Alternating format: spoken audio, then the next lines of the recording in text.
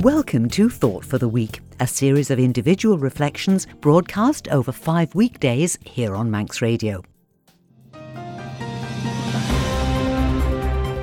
David Shurtleff has discovered that there's nothing new about phone-in radio shows. It seems they've been around for a couple of thousand years. And on our Radio Jerusalem phone-in today, we've got John the wine merchant from Cana. John, how you doing? What do you want to say on today's show then? Oh, all right. So, what complaint is that then? About Jesus, yeah. Wait a minute, John. Let me get this straight. Okay, there was a wedding, and Jesus was the wine merchant and not you. Well, John, that's the free market, isn't it? They're perfectly entitled... Sorry, what's that? He cheated. He turned water into wine. Now, you're having me on here, John. Oh, all right. Well, I bet it tasted a bit rough. Worse than the cheap stuff you sell, eh? What, vintage?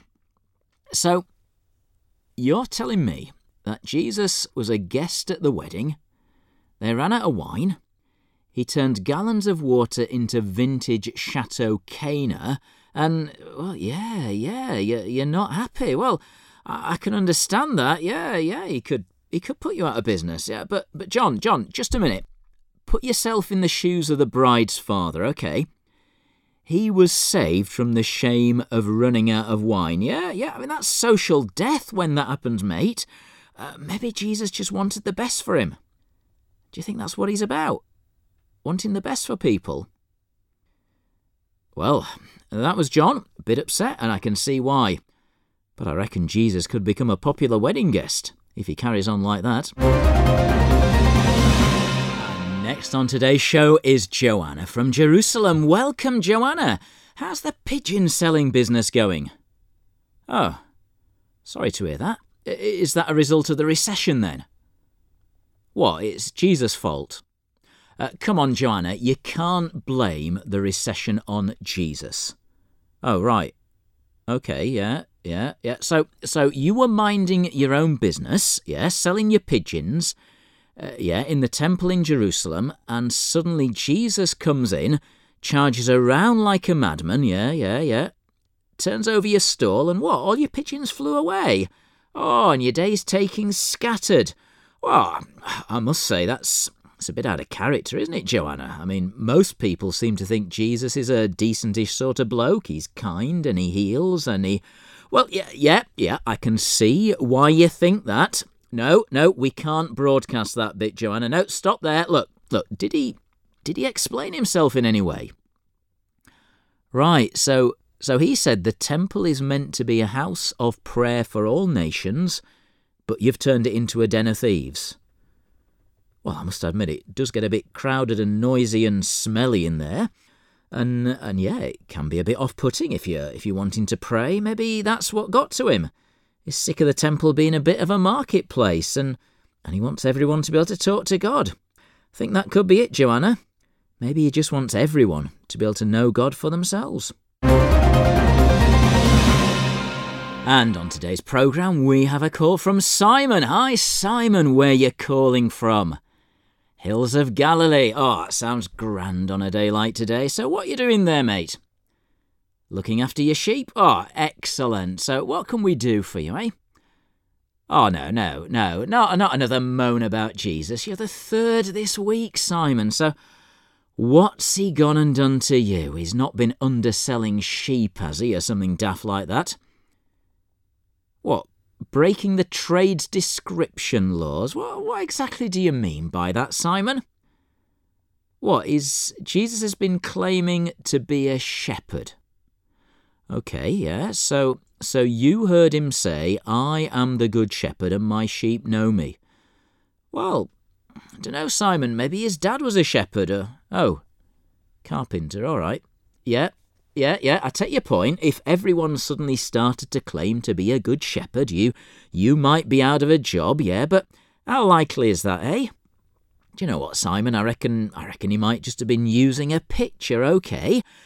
If you think about what you do for your sheep, and you look after them, and you defend them from wild animals, and you lead them to good pasture, all right, and you look after them when they get sick.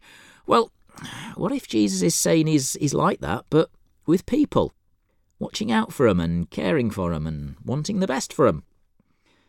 You're not convinced, are you? Well, go away and think about it. Thanks for the call. Bye now. And our next call today is from Judith here in Jerusalem. Hi, Judith. What do you want to talk about today? Well, can I just stop you there, Judith? I am not taking any more complaints about Jesus this week, all right? Oh, this one's a thank you. Oh, right. Well, yeah, carry on then, Judith. So, yeah, okay. So your friend was... Right, no, Judith, this is a family show, all right? Let's just say your friend was discovered alone in a house with a man who wasn't her husband. All right, will that do? Yeah. Wow, whoa, that's not good, Judith.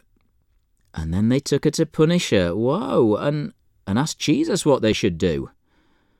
Oh, this sounds as if it's going to be messy, all right? And he said, the one amongst you who's never done anything wrong, who's never done anything wrong in his life should throw the first stone. Wow, then what happened? What, all of them? They all walked away? Yeah, older guys first, and then the young hotheads, yeah, all right. So how's your friend doing? Well, I'm not surprised. And did Jesus have anything to say to her? Right, yeah, get a life sorted out and stop playing away from home. Right, no angry words, no condemnation. You know, Judith, that's what we all need, isn't it? When we mess up, not to be condemned, but to be given another chance. Good for Jesus. Thanks for the call. And on our Radio Jerusalem phone-in today, it's Elizabeth. Elizabeth, you're phoning in from Capernaum. What's the weather doing up there? Oh, it's grand. Now, what do you want to say to us today? You're confused. Sorry to hear that. Why is that then, Elizabeth?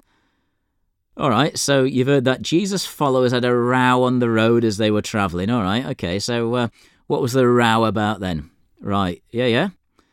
Who was the greatest amongst them? Hang on, less of the typical man comments, Elizabeth. All right, so who was the greatest? So why are you confused? Okay, so Jesus had words with them privately later on. Hang on, Elizabeth, if that was in private, how come you know about it, love? All right, I won't ask any more. So what did Jesus have to say to them privately? Right, so he told them if they wanted to be first, they had to be last. And if they wanted to be great, they had to be a servant. Well, what do I make of that? Well, sounds a bit topsy-turvy, doesn't it? But I guess the world would be a very different place, wouldn't it, if people weren't so fixated on climbing the greasy pole and getting special treatment and all that. Does that help a bit, Elizabeth? Does that make sense? What's that? You think your husband ought to listen to Jesus? No, we won't go there today. Okay. Thanks for the call. True greatness, eh? Makes you think.